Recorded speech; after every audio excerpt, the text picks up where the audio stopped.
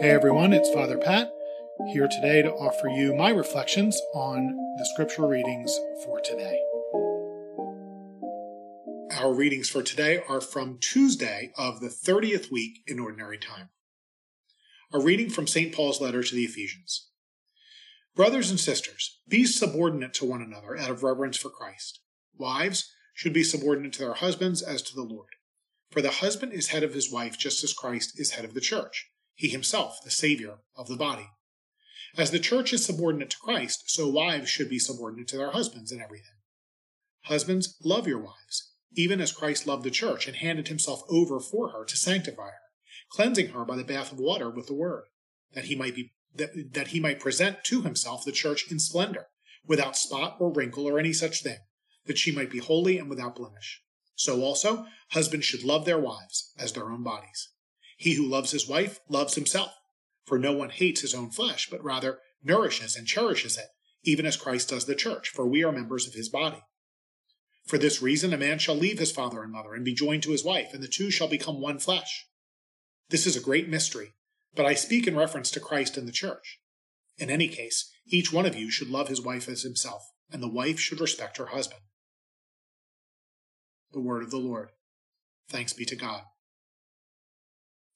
Our response, blessed are those who fear the Lord. Blessed are those who fear the Lord. Blessed are you who fear the Lord, who walk in his ways, for you shall eat the fruit of your handiwork. Blessed shall you be, and favored. Blessed are those who fear the Lord. Your wife shall be like a fruitful vine in the recesses of your home, your children like olive plants around your table. Blessed are those who fear the Lord.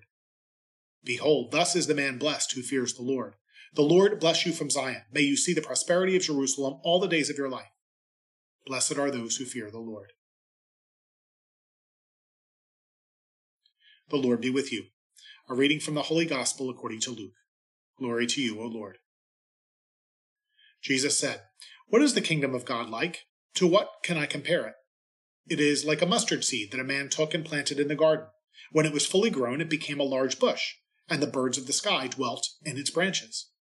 Again he said, "To what shall I compare the kingdom of God? It is like yeast that a woman took and mixed in with 3 measures of wheat flour until the whole batch of dough was leavened." The Gospel of the Lord. Praise to you, Lord Jesus Christ.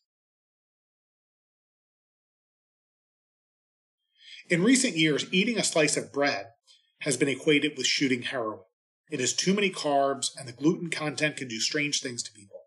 We love it so much, but we feel almost ashamed to eat it. But it wasn't that way when I was growing up. Bread was as acceptable as smoking cigarettes was in the 1940s. It was part of a healthy diet, and it was way cheaper than meat or fresh vegetables, so your parents were glad to let you fill up on it. There was an Italian market a few blocks from my house that had the best bread ever. The crust was hard and chewy, while the center almost melted in your mouth, especially with a slab of butter on it. I can honestly say that if I could choose any bread in the world, that bread would be my choice, hands down. If you put a loaf of it in front of me right now, I would probably just eat it as a meal, regardless of any other food that was on the table. And the only thing I would put on it is butter. No olive oil, vinegar, cheese, any other additive. I wouldn't want anything to take away from the taste of the bread itself, with the possible exception of sopping up spaghetti sauce with it, which, as I recall, was also pretty amazing. Yes, it's just that good. Carbs be damned, and, well, if you're gluten intolerant, too bad for you. More for me to eat. The short parable in today's gospel about the yeast that leavens the whole batch of dough got me thinking about bread. Yeast was the secret ingredient that made the bread so good, and Jesus compares the kingdom of God to the yeast. The kingdom of God transforms and perfects the world in an analogous way to the effect of yeast on unleavened dough. You can't see it, but it's there, and it makes the bread amazing. If I was anywhere near that Italian market right now, I'd buy a loaf of that bread. I'd probably get some tomato pie, too. They had great tomato pie there, and salami, and sharp provolone cheese. But nothing else would matter but the bread. Why isn't the kingdom of God as important as that to me and to you? Why wouldn't we stop at nothing to pursue it, to have it, to experience it, when the Lord has placed it in our neighborhood and within our grasp? And like that amazing bread, there are some people who live nearby who don't even know it's there and who have never tasted it. How can we not make it our business to let them in on the joy?